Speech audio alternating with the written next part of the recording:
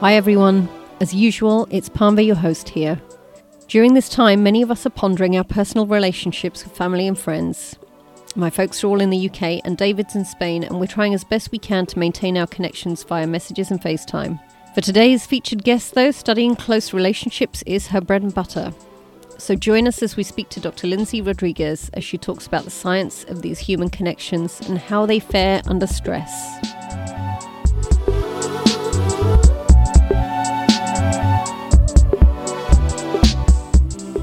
Howdy listeners, we have crossed the bridge today from Tampa to our neighboring St. Petersburg in order to come and speak to Dr. Lindsay Rodriguez. How are you, Lindsay? I'm doing fantastic. Great to be here. How are you? Well, thank you. We were commenting on how bizarre the weather is because we seem to be having thunderstorms, which are usually summer weather in the middle of December, which is, for me, it's very disappointing. I like my cold winters here. Yes, I think we were suggesting it maybe because the Lightning are playing on the television tonight. It's in honor of them. Yes, quite. So as our listeners know, we ask our scientist guests to introduce themselves by telling us what it was that inspired them to go into science and what they studied and where. So let us know how you got here. Okay, well, I have known what I wanted to do with my career since I was like 9. I remember someone asking me in 4th grade what I wanted to be when I grew up, and I said a psychologist, and I think their eyes got really big because they were like, you know what that is? That's interesting. And, I've always been really captivated by the science of close relationships specifically. So marriages and close friendships and family relationships and sort of the ties that people have in their life. They're one of the most important things in our life, and I think I was always just really interested in this underlying science to it all. We like to think of relationships as this really nebulous thing, but in reality there is actually quite a bit of science underlying it. Yeah, so I was scoping out your CV, and you hopped between Florida and Texas for most of your training, is that right? That's right, yep. Undergraduate education at the University of Florida and master's PhD at the University of Houston. And I stayed there, and then I got a job at the University of New Hampshire, but I was born and bred in the South, and so I didn't last very long at the University of New Hampshire. Yes. I had a wonderful time there. My colleagues were fantastic, but a job in St. Petersburg opened up, and I couldn't help it. I got to go home, and I'm near my family and my best friends from childhood, so I felt really fortunate to be able to do that.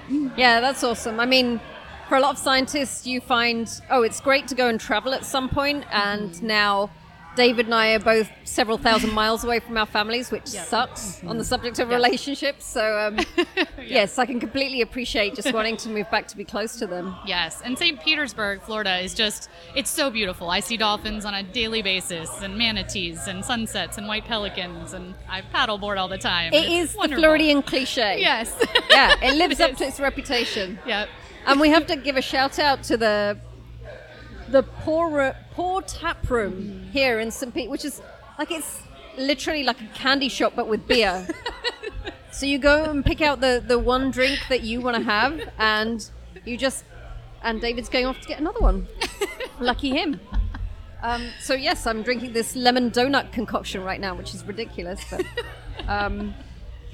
so what's interesting is that while we're talking about alcohol, this is kind of what's underpinning your research right now. Is that correct? It is. Yep. So I have a few different lines of research that are kind of interwoven in my program, and a big one is alcohol use and the difference between sort of light or moderate, use that isn't harmful versus the heavier patterns that can sometimes come along with consequences for people. So some of my research has worked on developing brief interventions for college students and alcohol use. Some of my other research has focused on alcohol use in romantic relationships. I guess that's what I'm probably most well known for.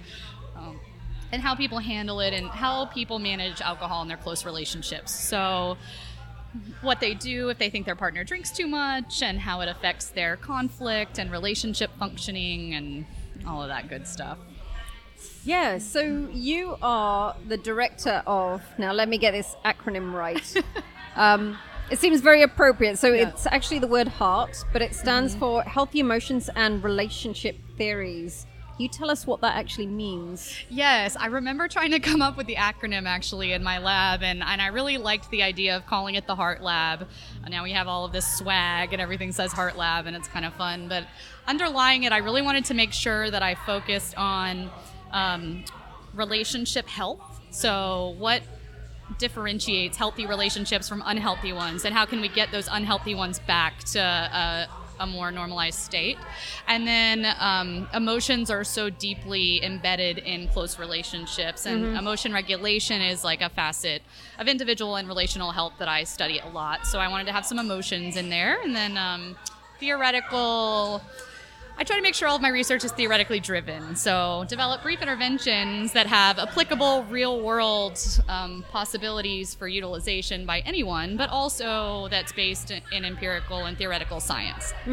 So I think that's really where it came from. And there's something about alcohol in the heart. Maybe we could figure that out. I don't know. Try to replace the A or something, but yeah. Yeah, so we should probably backtrack a little bit and get you to explain what social psychology means, because I bet a lot of people, when they hear a psychologist, they think you're trying to scope them out and get in their head. So how is it you explain to people what you do? Yeah, so whenever people hear that I'm a psychologist or a psychology professor, the very first thing they say, as you can imagine, is, are you analyzing me? I bet you figured out what I'm thinking right now, and things like that. And I usually try to say, no, I'm a social psychologist, and then their eyes just kind of glaze over. Yeah. And it's funny, I didn't know what social psychology was either. I think you guys are interested in like our journey into how we became what we are, right?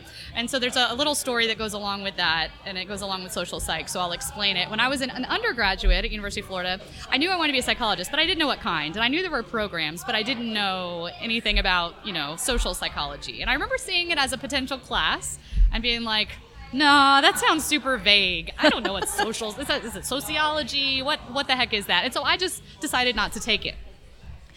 And one day I was wandering through the bookstore at the University of Florida, like nerds do, and I came across this textbook called Intimate Relationships. It was like the science of intimate relationships, and it stopped me in my tracks because I knew I had found, if there were a science of close relationships, it was what I wanted to do forever. And it was like this light bulb, oh my gosh, this is actually something I can do. And I knew I wanted to take the class that went along with the textbook, and it was a course in close relationships, which is so funny because now I've taught that, and it's just so cool to go full circle. But the prerequisite for it was social psychology. And I remember being kind of disappointed, like, oh no, fine, I'll take it. And it was like the very first day of the course, I just knew it was what I wanted to do forever. Social psychology, one way to describe it is that it's the science of real life. It's the science or wisdom. It uses science to try to answer questions that we've been asking for millennia. Yeah. What is the most important thing in our life? How do we get people to help other people? Why are people mean to other people? Why do people care about being in one group versus the other? What's the science of discrimination and attitudes and persuasion and conformity and obedience? And we could go on all day. So when I first started taking the social psychology course, I was like, oh my goodness, there's so much here that is answering, that's wisdom. It's like wisdom in science, and how much better can you get than that? So that was sort of, I knew at that point. Given the current political climate, it all seems very pertinent right now. Maybe more people should be studying this. The biases and heuristics that we use every day, and people's motivation, and especially cognitive dissonance. So the idea that we're very good at justifying how we get where we are and justifying the way that things happen. And so even if we think that we couldn't have predicted an outcome after the fact, it's very easy to say, oh, I knew that was going to happen. I could have predicted that. And hindsight bias. It's just, it's hard to have any conversation and not be able to tie it to social psychology in some way. Yeah, so David's first question is, what does theory mean in psychology? Are there equations? That's a great question. A theory is a set of principles that psychologists put together to make, in real world terms, I call it just trying to tell a story about the way things happen. In psychology, some of our largest theories have a set of tenets that are falsifiable that we have sort of built upon for years and years and years. And so the statistical equations underlying those tenets are equations, but I don't think it's quite the same as like a mathematics theory. Can you tell what David's background is? Yes. We definitely, I mean, there's so many equations that go into answering any empirical research question. So that is, another reason why I love social psychology is that we take these questions that seem so vague. What attracts a person to someone else? What makes someone seem more intelligent than they really are? And you can actually, scientifically with numbers and data answer those really interesting questions. So I would say we have equations, but they're more in the form of statistics that we use to answer them. Mm-hmm.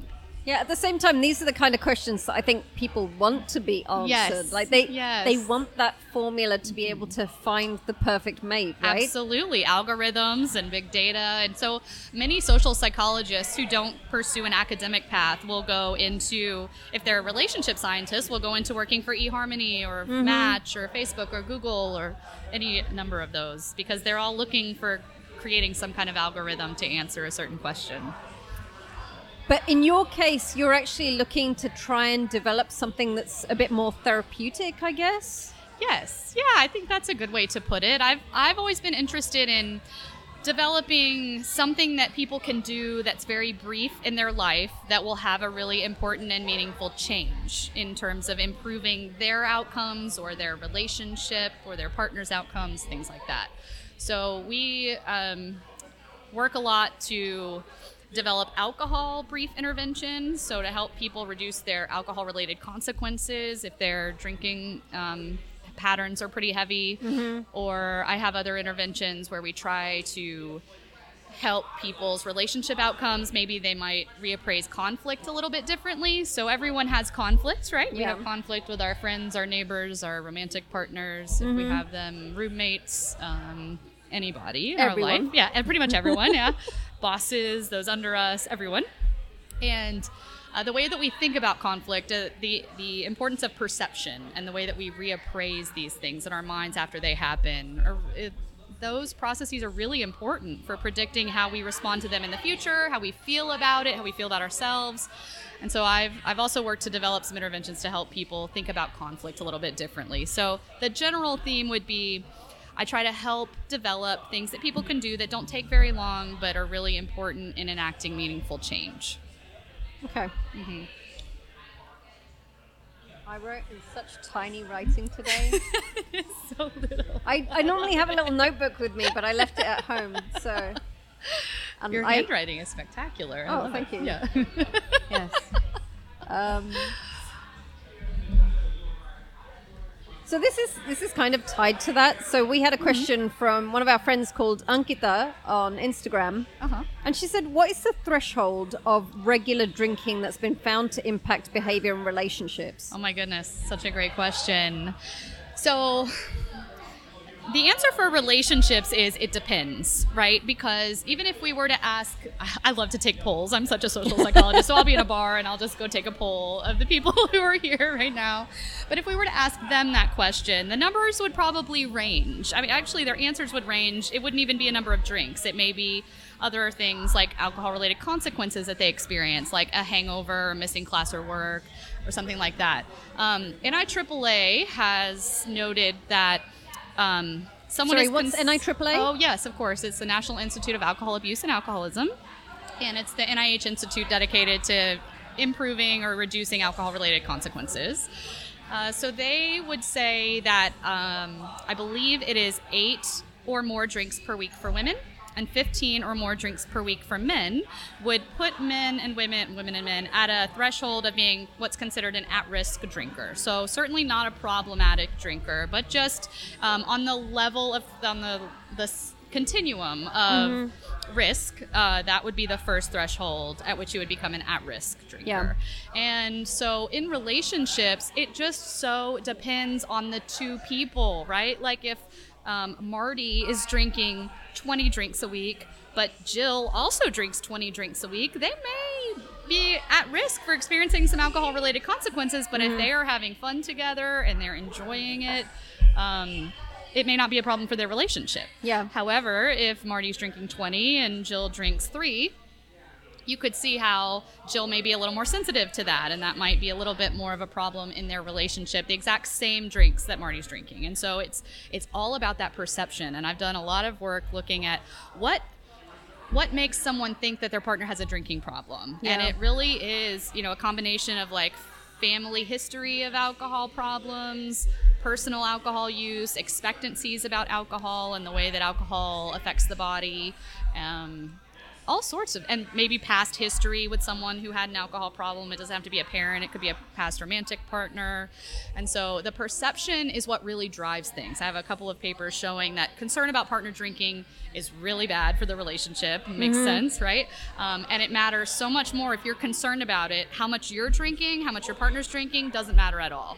It's really just if it's concerning you. And so, and the number of drinks also, one more thing I should note is that imagine, let's take 8 drinks a week, for example. If someone is drinking 1 drink a night plus 1 in a week, they may be able to do that and have absolutely no problems at all. But if someone is drinking 8 drinks in a 2-hour period on a Saturday night, they may have a higher risk for experiencing those consequences that we care about. So the number of drinks is really not that great of an indicator for alcohol problems. What we usually look more into is why people drink, so their motivations, looking at whether they drink to cope or not. People who drink to regulate their negative affect have worse outcomes. And then those alcohol-related consequences, like having fights with other people, losing things, ending up in the trash can or the bushes kind of in the thing. middle of the night. Yes. Right? Exactly. So actually, it's kind of interesting because it really caught my eye when I was reading your bio, and you mentioned that alcohol use is not always negative. Yes. So how often in your studies do you see that it actually helps relationships? That's a great question. And along with the science part of it, I think it depends on what you're looking for. So if you're looking for a time for alcohol to be positive, you might sort of change the way that you're approaching that research question and approaching the data and approaching the measures that you're looking at. What I generally find is that couples who drink light to moderate amounts, or not at all, but if they use alcohol together, it's all about concordant use. And it's all about it being non-problematic. So if it's light or moderate, having a glass of wine with dinner, going out and just socializing, being with friends and consuming alcohol together, that tends to be pretty helpful for relationships. It's really when either partner's drinking becomes detrimental to themselves, then it's going to cause a concern in the partner, and then they probably will have negative interactions about it and have problems as a consequence of that. But couples who usually use it as like a bonding, I just think about, I was developing an intervention recently for couples, and I was trying to come up with date ideas that didn't involve drinking because, I have all of these college students in my lab, and they're like, well, what are we supposed to do if we don't drink? Everything involves alcohol. For sure.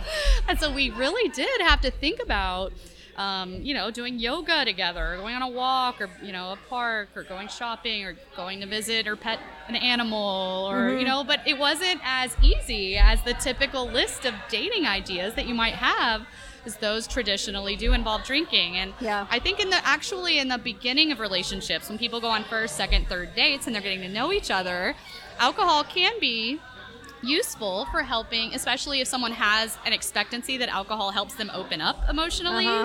And sometimes that expectancy is all that really matters. Whether they drink or not doesn't as much. If they think that it's going to help them open up, it helps them disclose more about themselves, which helps the other person disclose more about themselves. And it's this feedback loop that keeps going, and I think really produces a more intimate conversation and rapport than if they feel more closed off.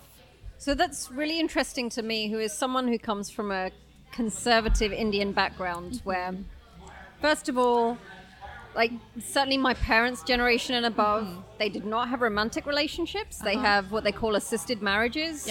So they kind of meet each other a couple of times before they agree to it. And we also come from a culture where women did not drink at all. And I wonder if that's one of the reasons why alcoholism is kind of tolerated to a huge degree, Because it's something sadly that runs through my family, and it's like in some areas there are 3 generations that demonstrate the same kind of behaviors. Yep. So have you done much in the way of studying how particular groups behave? Yes and no. Okay.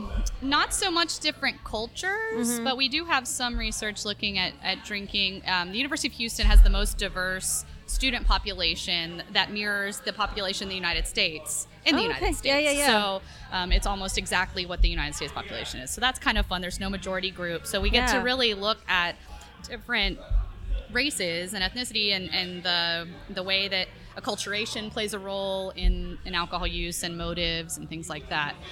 But for relationships and gender, you mentioned gender. I think it's really interesting because we have some recent research coming out that shows that, I was really surprised. And my dissertation was all about, it was a funded pre-doctoral fellowship that looked at drinking and marriage over time. So we followed married couples over 6 months and we measured their drinking and their conflict and their relationship stuff, and sort of looked at the trajectory of satisfaction and everything over time.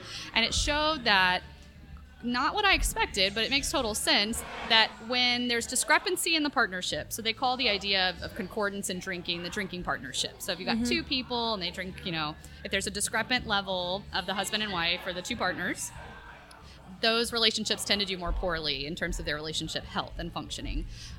But what I found was that was true, but it was also different for husbands and wives. So these were all heterosexual couples in this particular data set. And when the wife was the heavier drinker, husbands and wives were much less happy than when there was a discrepancy and the husband was the heavy drinker. And so it was almost like that pairing was the pairing that was the worse off compared to everybody else. And so a lot of times, light concordant, moderate concordant couples will be not different in their satisfaction, followed by couples that are discrepant, followed by, and this was especially in this particular sample true for when there was discrepancy and the wife was heavier. And my colleague, Dr. Sherry Stewart at Dalhousie, has the same sort of result pattern in her data set that showed that really it was looking at coping motives. And so when women were the heavier coping drinker in the relationship, everybody was less happy. And so I think that, there's a few reasons for that. A lot of it is norms. So you mentioned like women did not drink at all. And even though that isn't the cultural norm necessarily, it is definitely the norm that women drink less. And so if maybe in a relationship the woman is a much heavier drinker than the man, it can produce, some discomfort, I think, for both parties. And a lot of what matters, I think, and what's important there is what's driving the woman to drink so much. So women are actually more likely than men to drink in response to interpersonal conflict with other people. And so I have a review paper coming out right now that's looking at all of this stuff together. And it tells a really interesting story that women are more likely to drink in response to conflict. But when women drink more than men, it makes more conflict, and it sort of results in this feedback loop that's just not good for relationships. And so coming up with ways to target women-focused prevention, intervention efforts, I think are really important. Yeah. So we're talking a lot about the fact that you work with people. So how is it that you do your studies? Because do you do them through questionnaires? Do you do them with personal kind of interviews? That's a great question. So I've done a lot of different designs, methodologies in my studies. Many of them are just cross-sectional surveys. We ask questions about their, your drinking or your marijuana or your tobacco use. Today I was looking at alcohol, marijuana, tobacco, opiate, illicit substances in the person and their partner, and how those two, your own use and your partner's use sort of collide, and how that's related to relationship outcomes. So that's a traditional cross-sectional study. I do a lot of diary studies. So we ask people to report at night on how much they drank and their partner drank, and if they had any conflict with their partner or other people, how well they slept, things like that. I do some experimental work. Obviously, all of the brief interventions are experiments, so we're testing our primary intervention condition against some control or multiple controls. a lot of dyadic studies. So we ask, and this is surveys, but it's asking both partners of a relationship to report on their perception of that relationship and their perception of their partner a lot of times, because it really is the perception that matters.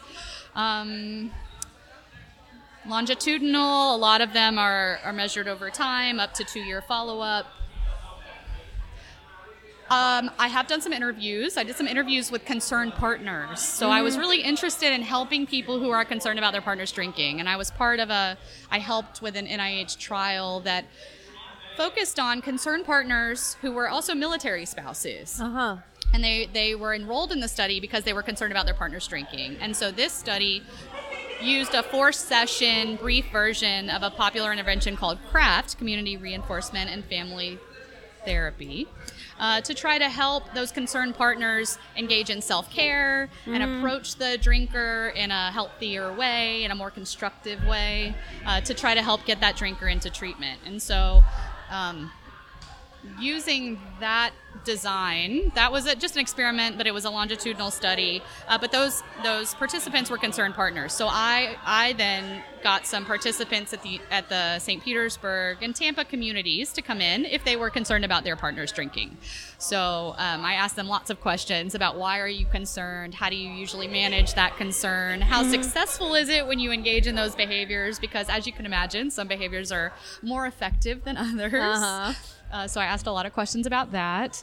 And I have done some studies recruiting couples from the community. So we put flyers up all around places like this, coffee shops, bars, churches, doctors' offices, campuses, things like that. And we have the couples come in and engage in either a conversation with each other, or usually they fill out baseline questionnaires and then do something together, and then they can go. So all kinds of stuff. So you've mentioned the word intervention a few times, and David said, as someone in cancer research, he has an idea of what that word means, but what does it mean in psychology? Because it does sound a bit like you stand in front of somebody, right? Especially when people hear, for alcohol use. Interventions for alcohol. They're like, I've seen that TV show. I have to say, no, it's not like the TV show. Exactly. It's not where we're stepping in and telling them they have to totally change their life. It's more just, it depends on the study and the trial and the researcher. But I think in general, it's presenting people with information or having individuals engage in some kind of program where hopefully they come out of that program feeling like, I might, want to change my behavior in some way. So personalized normative feedback is one type of intervention that I was trained in developing and evaluating, where we give people feedback about how much other people actually drink. So if I were to ask you guys right now, are you familiar with personalized normative feedback? No. Oh, good. Okay. So how many drinks per week do you think the average student at the University of South Florida drinks in 1 week? And you can do it for men or women. I don't know. Let's say 2 drinks a day, so 14 a week. Okay. Yep. David? 10. Okay. And those are exactly normal responses. So normally what we do is we recruit heavier drinkers into the lab. And so they're the ones that need help a little bit more. Not saying. Why are you looking at me? So, David's gesturing. The general social psychological finding is that people overestimate other people's negative behavior. And so when applied to drinking, people think that other people drink a heck of a lot more than they really drink. And there's a lot of reasons for that. You can't really tell at a college party how much someone is drinking, or you might not account for all of the people who are not drinking at all, things like that. So if you recruit heavier drinkers into the lab, they might say the average drinks per week is anywhere from 15 to 40. We've had upwards of 150. And so when you tell them, you ask them that question, you say, okay, how much do you drink? How much do you think the average college student drinks? Usually they drink less than they think others do. And then you tell them, well, we actually asked a representative sample of college students on your campus and found that for your gender and, status, the average college student drinks 4 drinks a week. And the person who is drinking 15 or 20 might go, oh. Yeah. And and so it's very brief, and you can do personalized normative feedback on the computer without any person talking to them. They can just see the information presented on the screen. So it's interventions are not necessarily other people telling anybody what to do or how to change their behavior. The most effective ones use an approach that we call motivational interviewing. So it's a way to reduce defensiveness in the other person. And we sort of just ask them questions and talk about their life and what are some benefits and cons of their current behaviors and the sort of life they want to have and what can they do to approach and get to that life they want. And so personalized normative feedback is one really brief, cost-effective way to help people reduce their drinking. So it's super effective. It's been effective up to 2 years later at reducing individuals' drinking and alcohol-related consequences. And so we try to just do things that don't take a lot of effort. I particularly do a lot of intervention development that involves expressive writing. So I've always kept a journal. Have you ever kept a journal? When I was 12, maybe? Yeah. When I was young, I think that's when it started. And I did it I still do it, not as often as I used to, but I find it really helpful for just processing everything that's happening in my life. And I remember after writing, sometimes I would be a little bit tired and kind of just exhausted emotionally, but then afterwards felt much better. And that's the general trend that people experience when they write expressively. And so we have developed some interventions that involve writing about a time they drank a lot and had a bad time, writing about a time you experienced conflict with someone. It depends on what the outcome is, but writing interventions take no money, no time, no practitioner. You can just kind of have people do it on their own, and it tends to be really helpful for them. Interesting. I don't know if I'd start writing a journal again, but it does sound like a neat way. So you think it's just cathartic or what? Yeah, I think the research that's been done has shown that it sort of helps people make a narrative out of something that can be kind of, if it's traumatizing, if it's like someone goes through a really traumatic experience or a really emotionally complicated experience, they may try to not deal with it. And so it sort of sits jumbled in their mind. And the way I like to think about writing is it forces that big jumbled mess to become a coherent narrative in a way that now makes sense. Now I've incorporated it with my life and my story, and now I can sort of move on based on the narrative that I've told, rather than it just being this weight that's kind of on our shoulders. Yeah, interesting. So obviously in the process of getting people to participate in your studies, you need to have ethical approval. So can you outline how it is that you do that? Because to most scientists, the 3 letters IRB just trigger panic attacks. No. At different universities have different types of IRBs, but everyone, I think, in general is like, oh my goodness, we have to talk to the IRB. So we should explain that the IRB is the Institutional Review Board. Yes. And she's going to explain. It's a group of people that you generally, if you want to do any sort of research that you'd like to publish, you would write up an application letting the IRB, the review board, know, that committee, know everything that you plan on doing.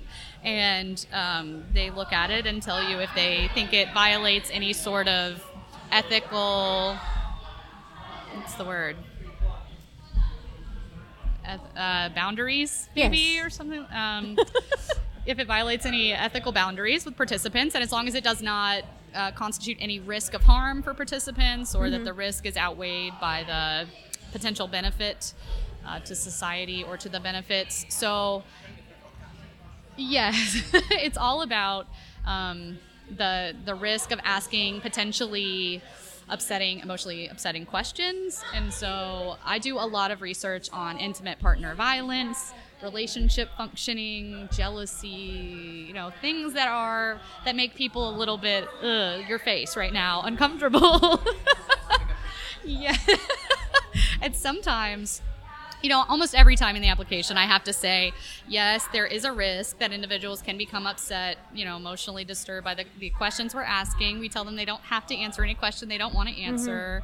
But, generally, I have found that individuals are happy to talk to me about, in interviews. They're happy to chat about their relationships, and people like to talk about their relationships. It's one of the biggest parts of their life, I think, and answering questions. So the IRB has always, I've never had a problem in terms of getting something approved. I've always been able to work with them. But for example, in the narrative intervention I was talking about, where people write about a time they drank a lot and had a bad time, sometimes people disclose really upsetting information in those narratives. And so we read through them every day to make sure that no one is at risk of harming themselves or other people. And so the Institutional Review Board is tough, but I think it's something that's there ultimately for the greater good. Absolutely. Yeah. Yeah. So, I mean, how often do you incur these kinds of really traumatic details, and how do you personally deal with them? Because, I mean, we've been listening to a lot of podcasts recently about technology, and we learned about these kind of farms where people are watching videos to ensure that they can take out really upsetting content for places like YouTube. Oh, wow. And they're not considering then what happens to these poor people. They don't get any treatment for that kind of thing. And I mean, while we're not talking about the same scale, this is possibly triggering for you or somebody in your lab, for example. It could be, yeah. We, especially, I would say, I did a recent study. I was just interested in the idea of regret. And it's not connected to my research program in any coherent way, but I was just interested in, if you ask people if they have regrets about their life, it feels like about 50% of the time someone will go, I have no regrets. I love where I am right now, and I would not change a single thing. And then the other half are like, no, I have some things I would change. And so I wanted to see what sort of differentiated those two groups. And I asked individuals, I'm Mechanical Turk, so it was all online, but it was a national sample of people all across the U.S., about their deepest regret, their biggest regret. And they had to write at least like 500 words or something. And reading those was very difficult. I could only read about 8 to 10 at a time, and I'd have to take a break. Oh, wow. Because the things they were writing about were so deep and so involved in it. You know, I'm a pretty empathetic person, so it was really hard to take on all of those texts at once. But I think self-care is just something in academia we all have to try to do a good job of doing. And fortunately, I get to do research that I want to do. And so if I'm not really interested in it, you know, I'm always asking these questions to try to better understand what's going on so that then I can build an intervention to help. And so I think having that bigger picture perspective really helps. You know, it makes it not as triggering. And I can look at it with a more objective lens, even though it's really hard when people talk about violence, especially. Yeah. Yeah. Yeah. So, do you have? So, if someone tells you something and you feel that they are in harm's way, what is then the procedure to do something about that? It depends on the study, and it depends on what is in the informed consent, and if the study is anonymous or confidential, and. But generally, like if it's a student and they're talking about violence with another student, we would report it via Title IX to our Title IX officer at USF.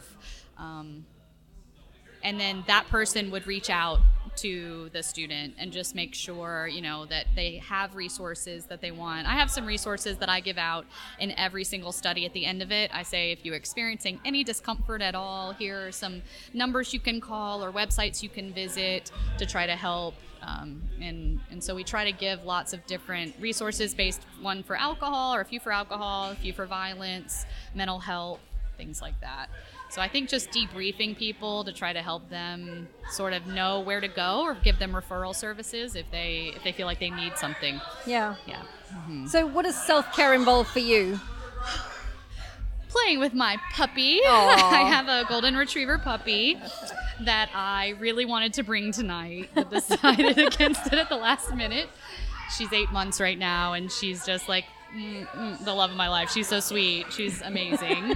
So I'm usually doing something with her, training her. She's in confirmation shows and obedience, and so we do a lot of stuff together, go on walks and socialize, take her places.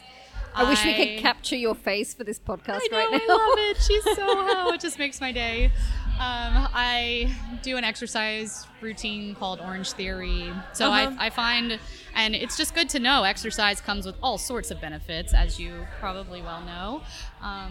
So doing something to just get your mind, for me, it's like an hour where I don't have to think about anything else. Actually, I can't think about anything else because they're pushing me so hard. And that's really helpful. Yeah, writing. So there's been some studies showing that keeping a gratitude journal or thinking about what you're grateful for is one really easy way to improve your life. And it almost consistently, 100% of the time, improves people's lives when they do it. So I have a sort of habit where before I eat, every time I have a meal, or before I go to bed, I just think about things I'm grateful for. And I mean, I consider that self-care, just, anything that's going to help I read an article recently that talked about how self-care is not like baths and chocolate, how it's doing things like scheduling your doctor's appointments and paying bills and doing those adult things that we don't want to do, but really ensure our, long-term goals. And so, yeah, because we have to consider basic things like food and shelter as part of, yes, not losing it. Exactly.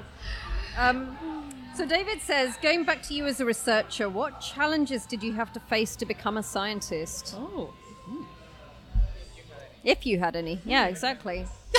I mean, I have to say, like, I'm kind of traumatized by other people's experiences through academia because I've just had an amazing string of mentors and I always landed on my feet. So yeah, I would say I spend a lot of time thinking about professional development and how to help undergraduate students get into grad school, how to help graduate students get into postdocs, and how to help postdocs get tenure track jobs. And for me personally, my path was also, I'm super fortunate. I mean, I went straight from undergraduate to PhD, from PhD to tenure track. I felt really, really lucky to be able to do that. But at the same time, my PhD experience, I remember I had a grant. I was working in 2 labs. I was teaching 2 classes a semester. I had a part-time job at Baylor College of Medicine. Oh, my goodness. I was working on 2 other NIH-funded grants at the time. And, I was trying to have a life as well. And I just remember I never said no. And I don't know if someone were to come to me now and say, would you recommend that for the future? I definitely think it helped me to have a CV that was pretty strong when I left graduate school, but it was a really challenging, trying time trying to manage all of those different competing obstacles at once. But I talk to graduate students now and I try to tell them, like, think about the end goal and what do you want your life to be like the rest of your life? What do you want every day to look like the rest of your life? And if they say, I want it to look like yours, I want to be a professor, then I say, okay, if you're a grad student, here's what your CV needs to look like by the time you leave. If you're an undergrad, here's what your CV needs to look like by the time you leave. And so, the challenge is if you can keep that big picture perspective again on, like, I'm doing this because I really want to have that life at the end of the day. Those challenges don't seem so challenging, in light of the bigger picture. Yeah. I think realistic expectations are... Yes. That's probably the primary concern for people nowadays is... Absolutely. That just appreciate that it's not going to be this smooth sailing... Despite the fact that that's what happened for you. Yes, absolutely. And, I would certainly say it wasn't, it was smooth, but it wasn't smooth on the day-to-day. It was trying to survive and keep my head above water, but... it worked out. And, I think if people can keep that just keep swimming attitude, that's certainly it's gotta help. All right there, Dory. Yeah. Because, and my students will be like, oh, so we're going to run this study and we're going to analyze the data and we're going to write a paper and we can do that in like 6 months. And I look at them and I'm like, no. Yes. Like 3 years. Let's be realistic to formulate the study and the hypotheses, write the IRB, program the study, collect the data, analyze the data, write up the manuscript, submit it for publication, wait 4 months or 12 months, it depends on the journal, revise it again, another round and another round. It's definitely, academia is made for long-term perspectives and thinking about it, not in terms of short-term enjoyment. Because otherwise none of us would be here. No, this is true. And I was thinking about this the other day that someone was giving like a talk on, it wasn't a retirement talk, but it was a talk about their career so far, and she had a PowerPoint and everything. And I thought, okay, I'm 33 years old. If I retire in 30 years, exactly. I'll probably work till I'm on my deathbed, literally. But let's say a 30-year productive career, is that enough time to do what I want to do? Mm-hmm. And I sort of got anxious because I was like, no, that's not even close to enough time. Do you know how much time it takes to write a grant, much less to run the grant, to figure out what you want to get out of that grant, to then write another grant? And that's like 10 years right there. Yeah. And then, oh my goodness, no way. It's overwhelming, but it's also super exciting to be able to do the science and do the research that we want to do. Yeah. So do you have many people working for you right now? I do. My lab here at USF St. Pete has approximately 13 undergraduate, graduate, post-baccalaureate students in it. Yep. So we do a lot of activities together. It's really fun. We go bowling and we have like matching shirts and cups and all kind of stuff. But I really enjoy the process of helping get them into graduate school, talking to them about professional development and what it's like to be a professor. Because when I was an undergraduate, I had no idea what professors did for a living. I just thought like they sat in their office and they taught. That was it. Yeah. I didn't know what a manuscript was. I didn't know what a CV was. So I try to make sure that they leave my lab knowing all that. Yeah. I think I was probably a second or third year undergraduate before I thought that, oh, what is a PhD? Oh, I can do this. I can carry on doing science. This is awesome. Exactly. Same. Yeah. Yeah. So I don't know about you, but I was first generation as well. So I didn't have that kind of input from people to tell me. I'm starting to think that that's probably true for the majority of people in science right now, isn't it? It is. You know what? You're right. I don't know what the data say, but I would believe it. And I mean, just anecdotally thinking about the people that I know.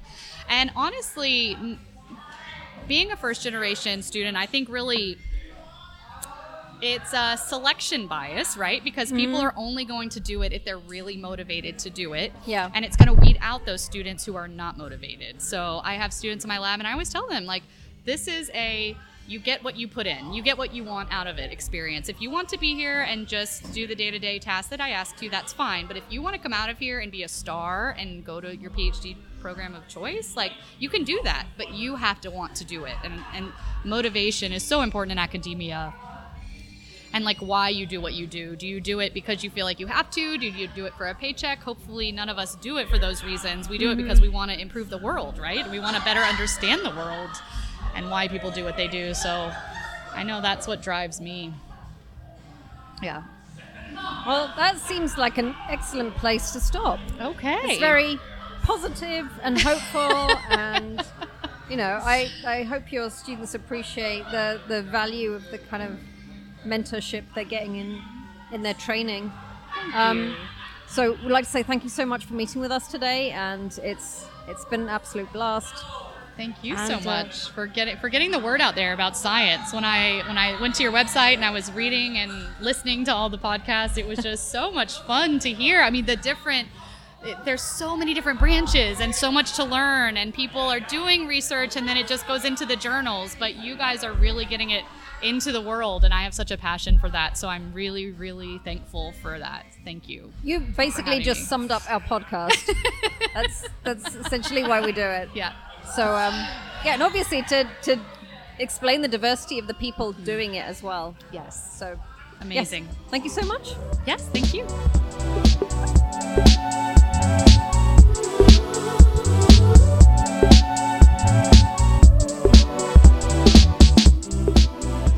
At an alcohol conference, and it is not uncommon for researchers at this alcohol conference to get really drunk, and of course I was not. I had like a martini or two at dinner, but it was raining, sort of like it is right now, and it was nighttime, and I was actually going with my friend Emily to the hotel lobby to meet up with another scientist that I so admire, Ryan Shorey. I was super excited to see him and meet him and talk to him. And it was like 9:30 at night, and we were walking back from Hell's Kitchen, actually, to the hotel lobby. But it was raining, and I had Toms on, Toms shoes, which are they're super comfortable, but they have no traction on the bottom.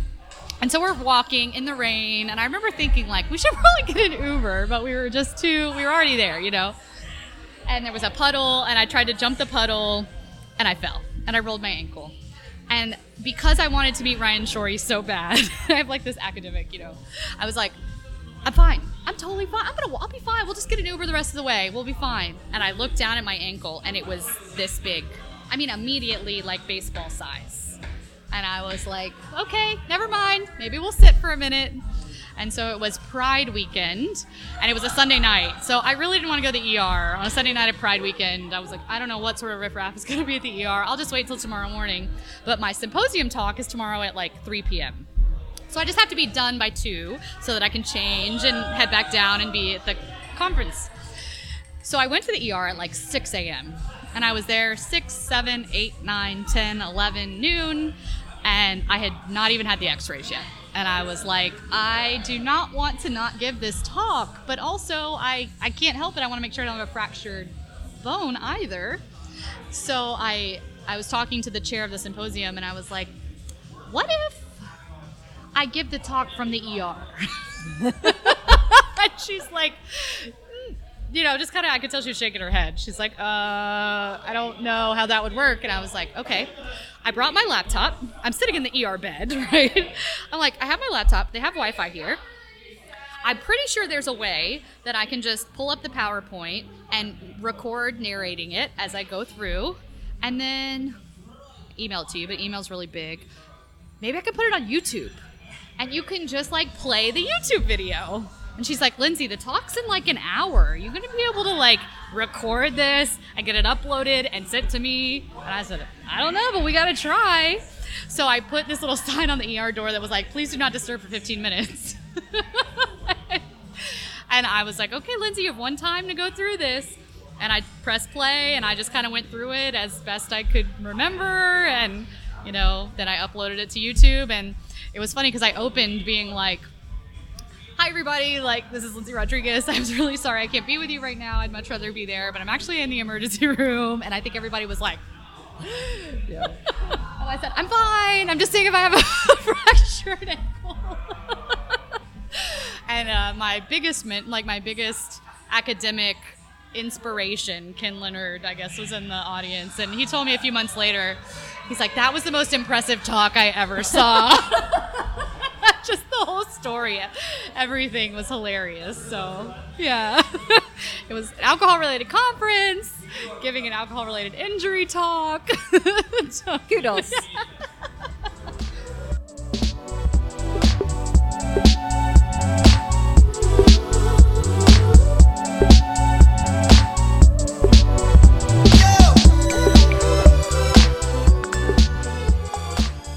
We had a lovely time at the Pour Tap Room in St. Pete for this episode, but in the absence of meeting in person like many other organisations, we're now starting to record some of our episodes online and live. So if you'd like to join us and ask questions of our guests in the moment, follow our social media, so Twitter at 2, as in the number 2SCIS, and Facebook and Instagram at 2Scientists for updates. We're also venturing into the realm of broadcasting that is new to us and requires more money. So if you can spare a few dollars, go to our website, 2scientists.org, where you can find the links to become a patron, buy us a coffee, or just make a one-time donation. We are part of a registered 501c3, so donations are tax deductible. Thank you all for listening and supporting us.